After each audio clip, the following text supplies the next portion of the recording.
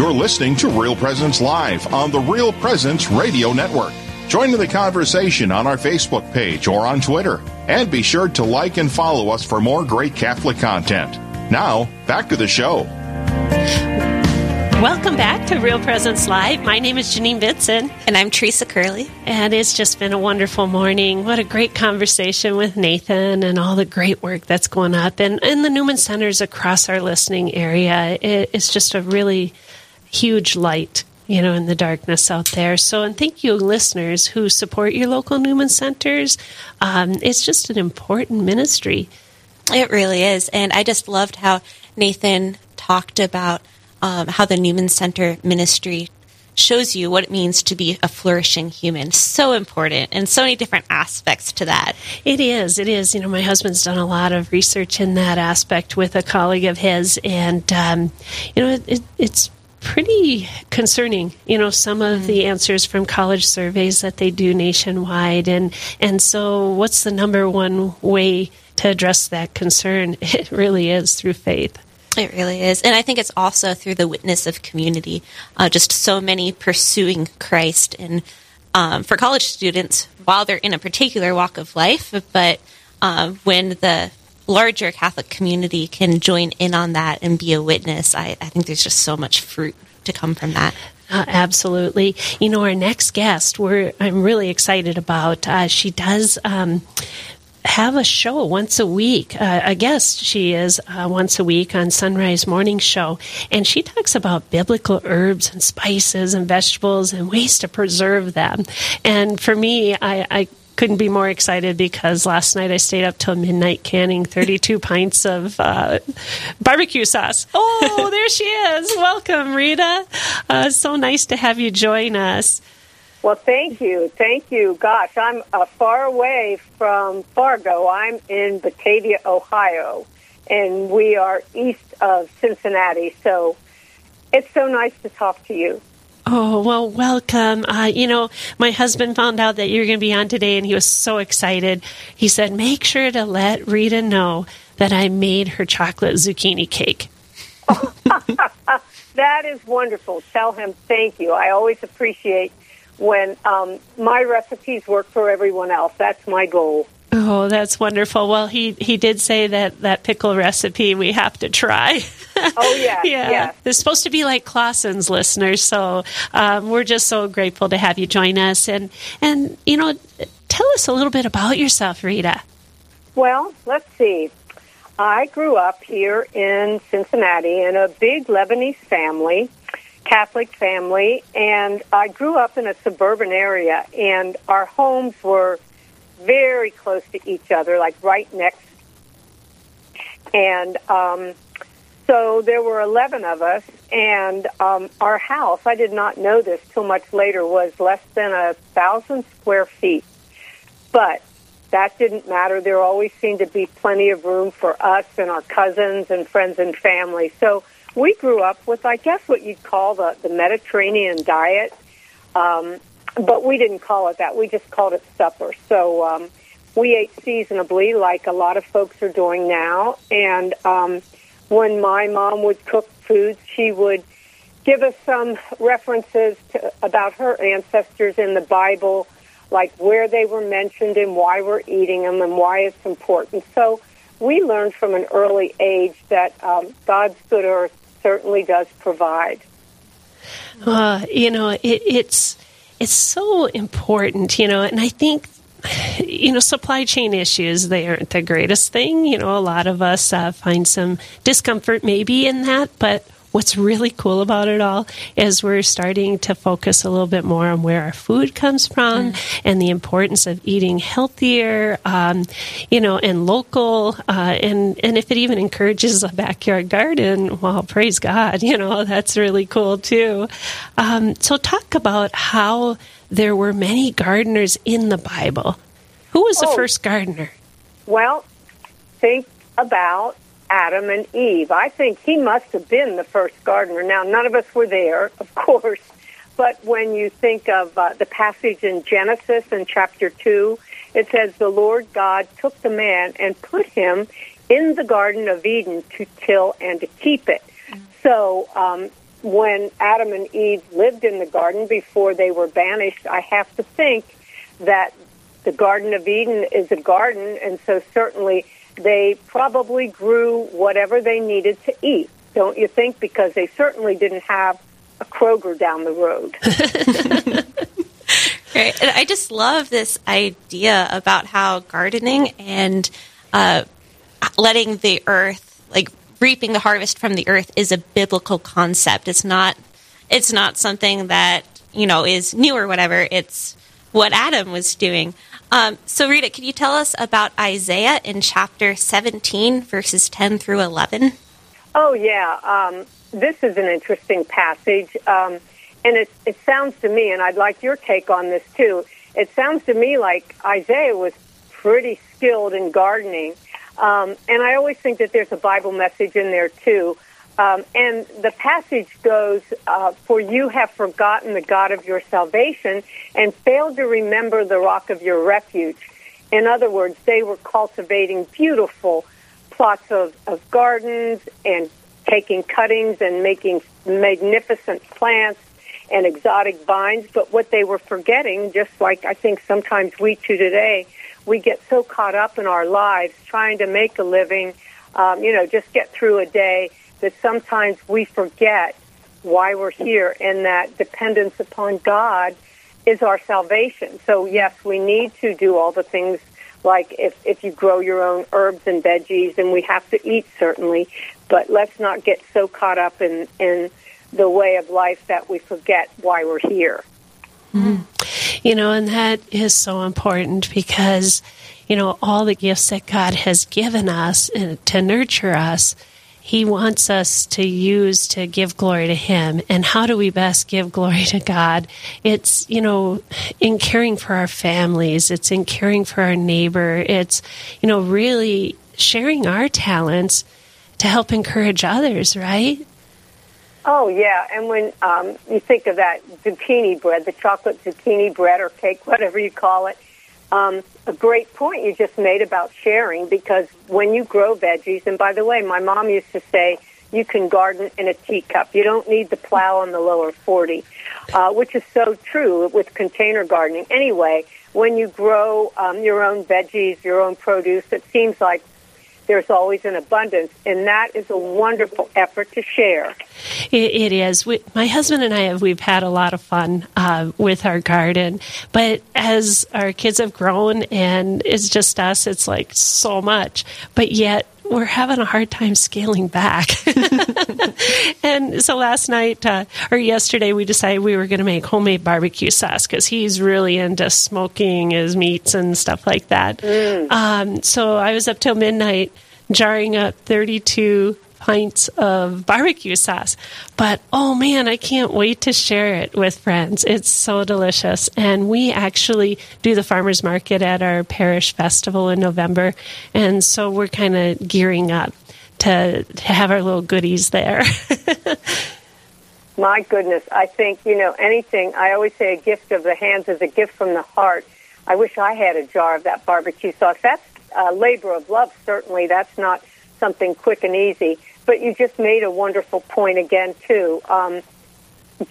Sharing and then harvesting what we grow. And in this day and age, what you mentioned before, too, about the supply chain issue, you can grow your own produce and then preserve it in many different ways. And again, as you said, share. But there's a whole lot of ways you can dry or preserve your fruits and veggies and herbs so that you have a wonderful supply for winter. And also, when you grow your own herbs and veggies, as you said, where they come from. They're local, and you're growing them in your own good soil, so you don't have to worry about any weird things being sprayed on them. So it's wonderful. Plus, it's great exercise. Oh, it is. It's there's 4 things that I love in this world to do, and it's gardening, fishing, cooking. Well, I better put praying in there, but 5. I think that's a given.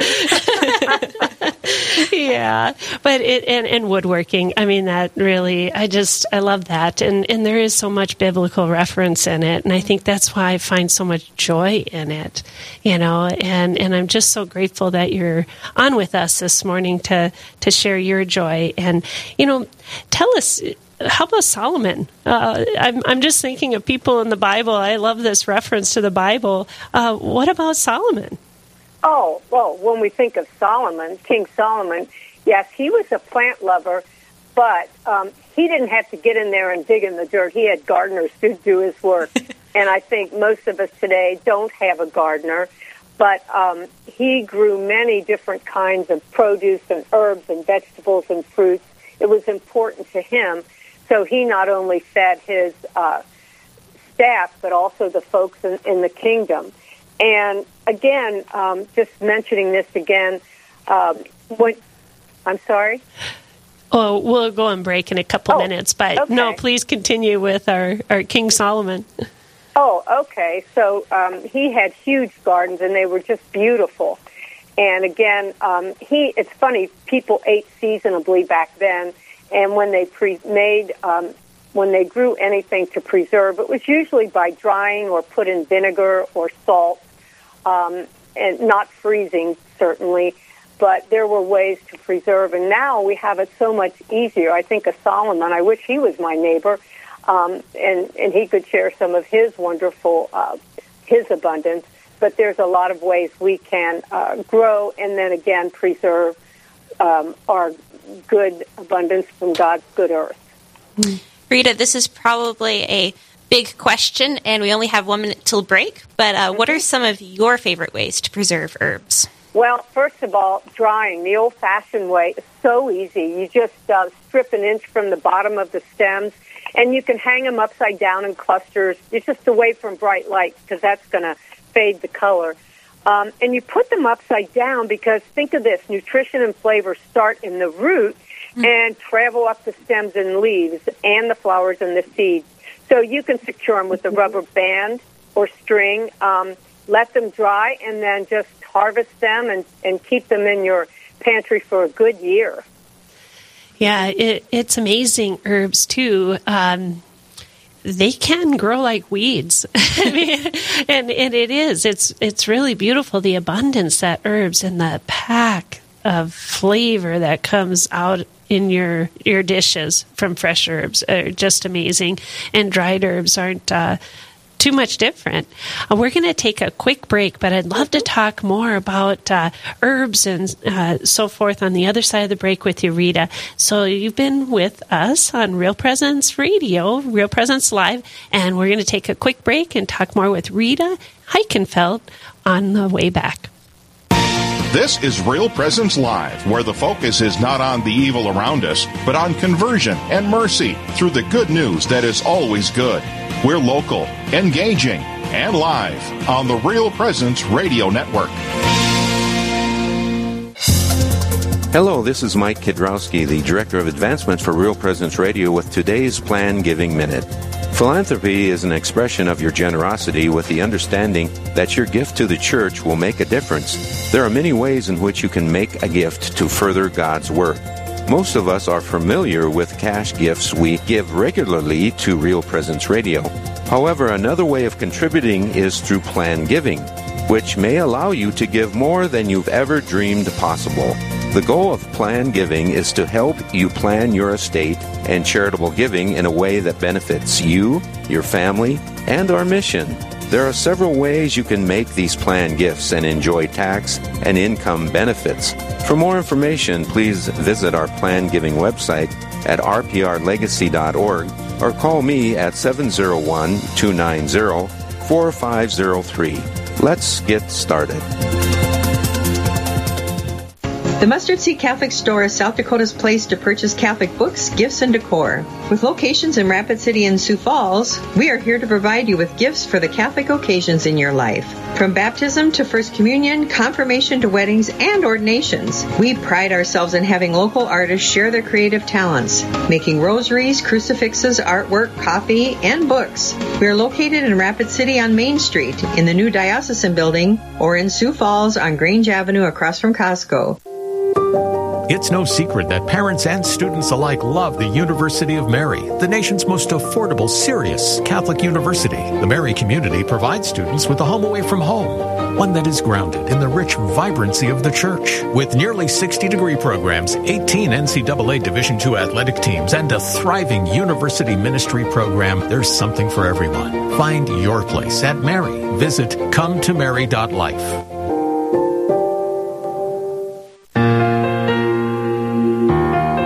This is Real Presence Live on the RPR Network, bringing you stories of faith and hope through local hosts and guests from across the upper Midwest. Now, back to the show.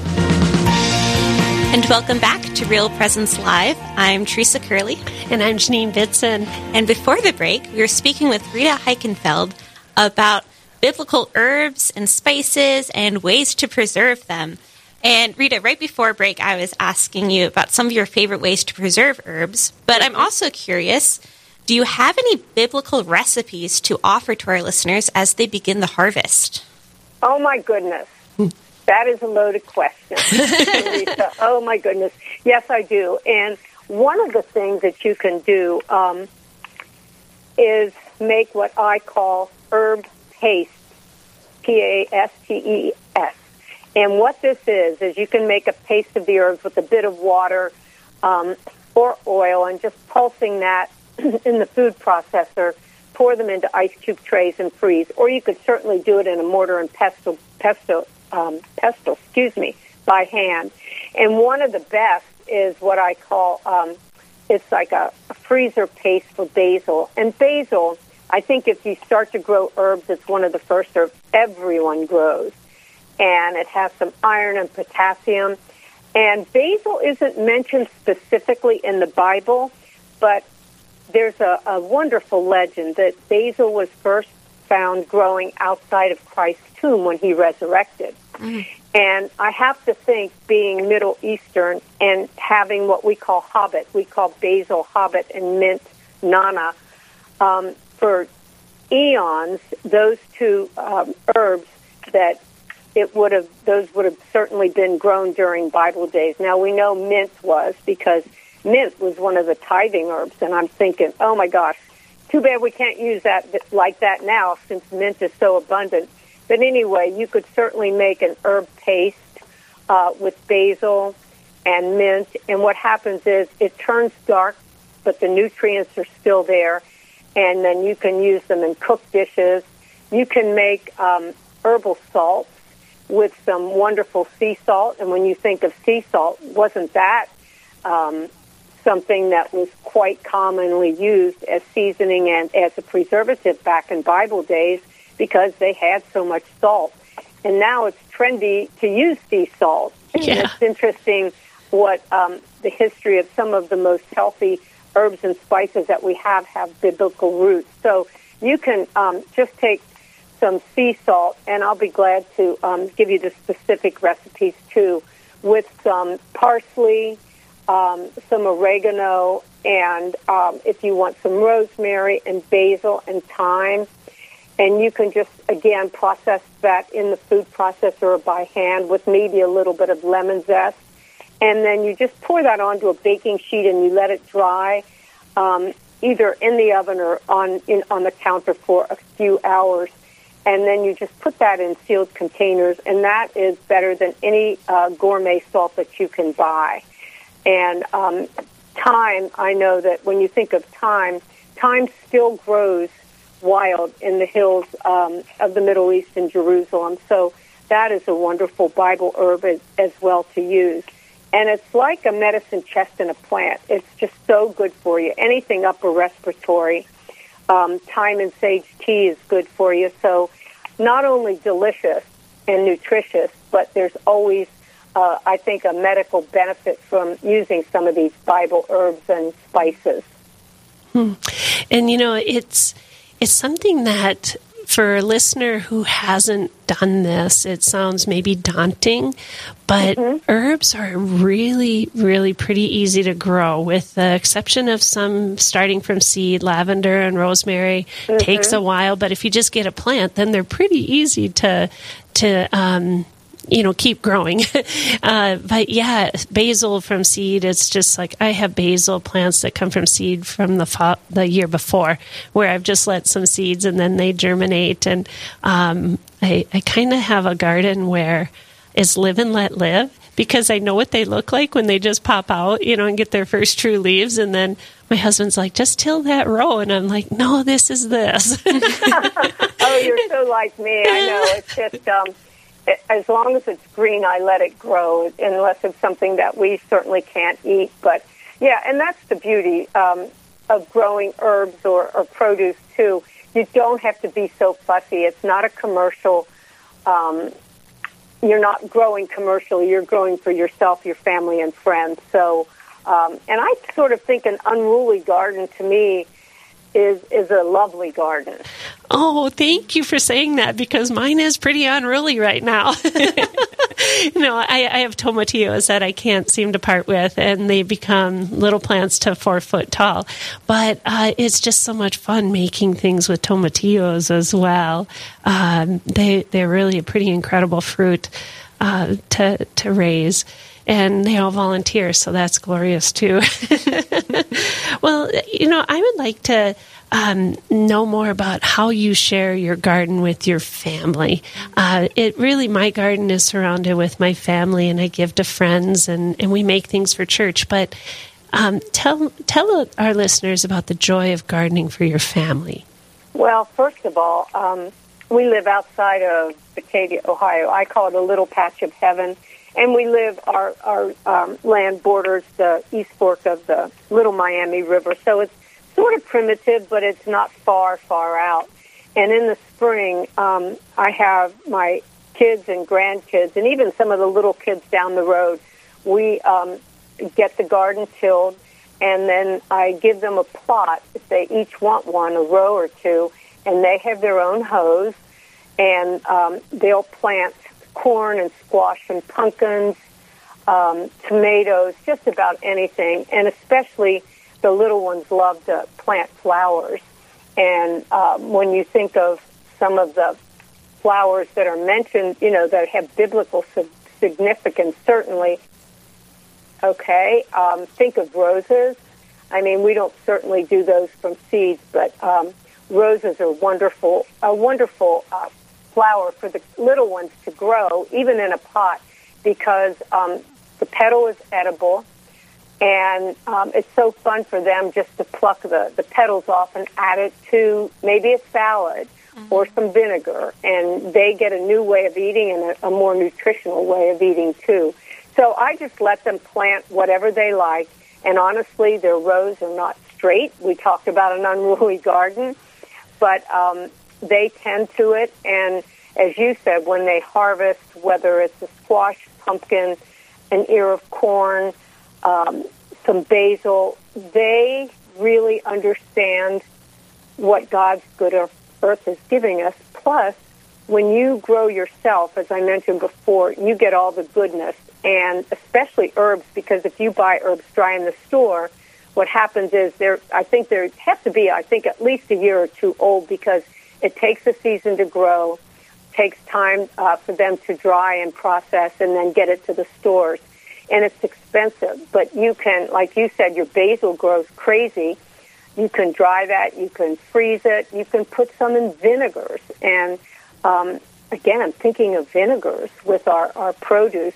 Vinegar was a common drink, actually, and condiment in Bible days. And I have to think that theirs had to be made from, like, when you think of wine vinegar, red wine vinegar, I don't know that they would have had the grain vinegar, maybe apple cider, but vinegar nonetheless. And vinegar, if you just put a few sprigs of, say, dill in vinegar, and dill was among, I believe, one of the tithing herbs, and it's full of calcium. Let the little ones do that, and maybe put some sprigs of parsley in there and let that infuse on the counter. So easy. In about a week, they're going to have wonderful flavored vinegar that you can then use in your salads and in other places. So making use, especially during this time of harvest, with the little ones, I think is important. And that way they become confident and much more independent, don't you think? Absolutely. I know my dad, we had a big garden growing up and sometimes would raise some animals. And he always wanted us to understand where our food came from and also to appreciate the hard work that other people put in to grow our food for us. And so that was really when I got connected more to the soil, and the memories and everything are so important. So to pass that on to your kids and grandkids, your kids might not like weeding at the time, but I think when they grow up, they're going to be like, I'm really glad I learned how to do this. So it is. There's just so much beauty and goodness from God in a garden. And I'm so grateful that you joined us. And for our listeners, Rita, she is a guest once a week on the Sunrise Morning Show. And if you're a regular listener in the morning, it'd be a great way to hear more from Rita and her stories. But also, Rita, tell us how our listeners can reach you outside of listening to you on Real Presence Radio. Well, I have a very simple website. I'm very low tech, so it's not a huge website. It's called abouteating.com. And I love to connect with folks that way. You can also, if you just Google my name, Rita Heikenfeld, everything but my underwear size comes up, I think so. Yes, easy ways to get a hold of me. And I write a syndicated column for the Enquirer Gannett newspapers, and I think that's starting to fork out nationally from what I understand. So lots of ways to get a hold of me, and thank you both for inviting me on. And thank you so much. Have a wonderful day, and I'm looking forward to reading more about your recipes and trying them out in my very own kitchen. So we'll be right back on the other side of the break. We will have a little bit of talking about Mary. Actually, a lot of it, right, Teresa? There's so much we can say. Oh, my goodness. Yeah, so stay tuned. We'll be back talking about our wonderful Mother Mary on the other side of the break.